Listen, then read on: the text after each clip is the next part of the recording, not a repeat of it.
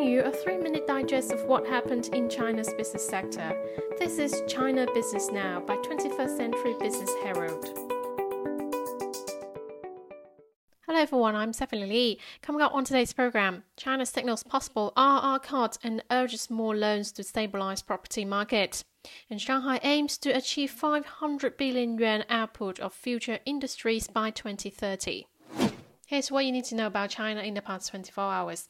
China will use timely cuts in Bank's Reserve Requirement Ratio or RRR, which is the amount of cash that banks must hold as reserves, alongside other monetary policy tools to keep liquidity reasonably ample. State media on Wednesday quoted a cabinet meeting as saying, "Economic activity in the fourth quarter is crucial for full-year growth," according to the State Council meeting chaired by Premier Li Keqiang on Tuesday, adding that now was a critical time to consolidate the economy's stable foundation.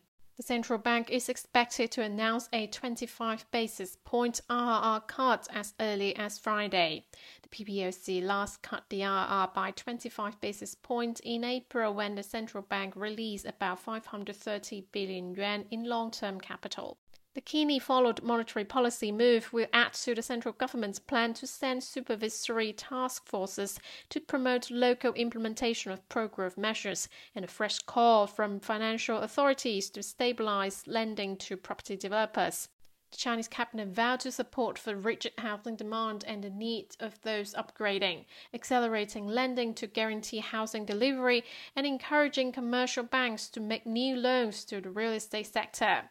Simultaneously, the central bank and the banking and insurance regulator on Wednesday issued a 16-point notice outlining steps to support the property industry, including extending loan repayment and supporting high-quality developers in issuing bonds.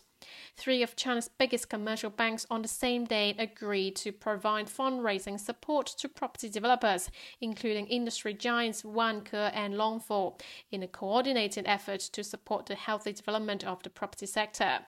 In addition, the cabinet meeting also called for speeding up investment and construction of major infrastructure projects, while pledging to expand consumption and support the sound development of the platform economy. Moving on to some regional highlights. Shanghai is aiming to reach an output value of about 500 billion yuan in future industries by 2030, the Shanghai Municipal Commission of Economy and Information said on Wednesday. According to the plan, the city will build 5 future industry clusters in the fields of future health, future intelligence, future energy, future space, and future materials, vowing to launch a number of high-end products using Chinese standards. In the field of energy, it plans to build 70 hydrogen refueling stations by 2025, with forecasted industrial scale of hydrogen energy to exceed 100 billion yuan. China's home-developed 16-megawatt offshore wind turbine rolled off the production line in East China's Fujian province on Wednesday, which has the world's largest single-unit capacity and biggest impeller. With a propeller diameter of 252 meters, the wind turbine covers a swept area of 50,000 square meters, according to China Three Gorges Corp.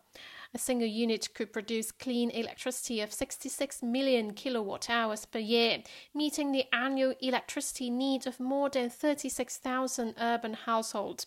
Meanwhile, it reduced the consumption of coal by 22,000 tons and reduced carbon dioxide emissions by 54,000 tons every year. Greater Bay Area, Greater Future.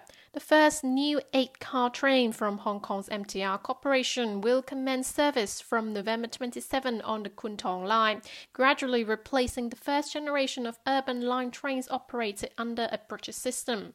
It also marks the largest investment for the company of 6 billion Hong Kong dollars. The corporation placed an order to purchase 93 new trains manufactured by CRRC Qingdao Sifang, which runs at a maximum speed of 80 km per hour with a capacity of over 3,000 passengers. Next on industry and company news. Shanghai's Disney resorts will reopen on Friday after more than 3 weeks of suspension, it announced today. Visitors will need to show their negative nucleic acid test taken within 48 hours to enter Disneyland, while the time frame is up to 72 hours for those who are planning to enter other adjacent areas. However, as Shanghai recently adjusted its COVID-19 measures, restaurants in the park will not provide eat-in or take-out service to those who arrived in the city for less than 5 days. Ganfeng Lithium, one of the world's largest lithium producers, announced late Wednesday that it proposed spin-off and listing of its controlled subsidiary Ganfeng Li Energy Technology on the Shenzhen Stock Exchange. Ganfeng Lithium also disclosed that it will increase capital to the subsidiary by no more than 2.09 billion yuan with its own fund, among other investments. Earnings reports express. Shares of Xiaomi sank after the Chinese handset giant reported 1.5 billion yuan loss in the third quarter, mostly because of a drop in the fair value of the companies in its portfolio, the Beijing-based company said in its latest earnings report yesterday. Revenue fell nearly 10% to 70.5 billion yuan. Revenue from the smartphone business fell 11% to 42.5 billion yuan in the quarter from a year ago, weighed down by global smartphone shipments 8.4% decline to 40.2 million units. Lufax Holding, the Chinese financial technology services provider under Ping An Insurance, reported a 67% plunge in third quarter net profit to stand at 1.4 billion yuan, mainly impacted by the macro environment on the company's core clients, Lufax said in its latest earnings report released today. Revenue fell 17% to 13.2 billion yuan. The outstanding balance of loans facilitated dropped 1.3% to 636.5 billion yuan from a year earlier, with new loans falling 28% to 123.8 billion yuan. Over 87% of new loans to non-consumer finance units of Lufax went to micro and small companies. Switching gears to financial news. China Vanke has applied to the National Association of Financial Market Institutional Investors for a shelf offering of bonds worth 28 billion yuan, the self-regulatory organization said Tuesday. A number of other non-state developers have also announced plans for shelf offerings after regulators continue to issue documents to support builders with quality assets to raise money publicly. Longfor Group Holdings plans to raise 20 billion yuan, while Gemdale seeks 15 billion yuan.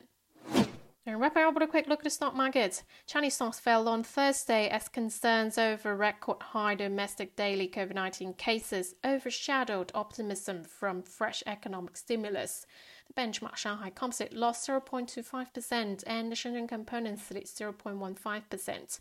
Hong Kong stocks finished with another gain as Chinese property developers rallied on more financial support. The Hang Seng Index rose 0.78% and Tech Index gained 0.79%. That's it for today. Tune in tomorrow on China Business Now by 21st Century Business Herald. Goodbye.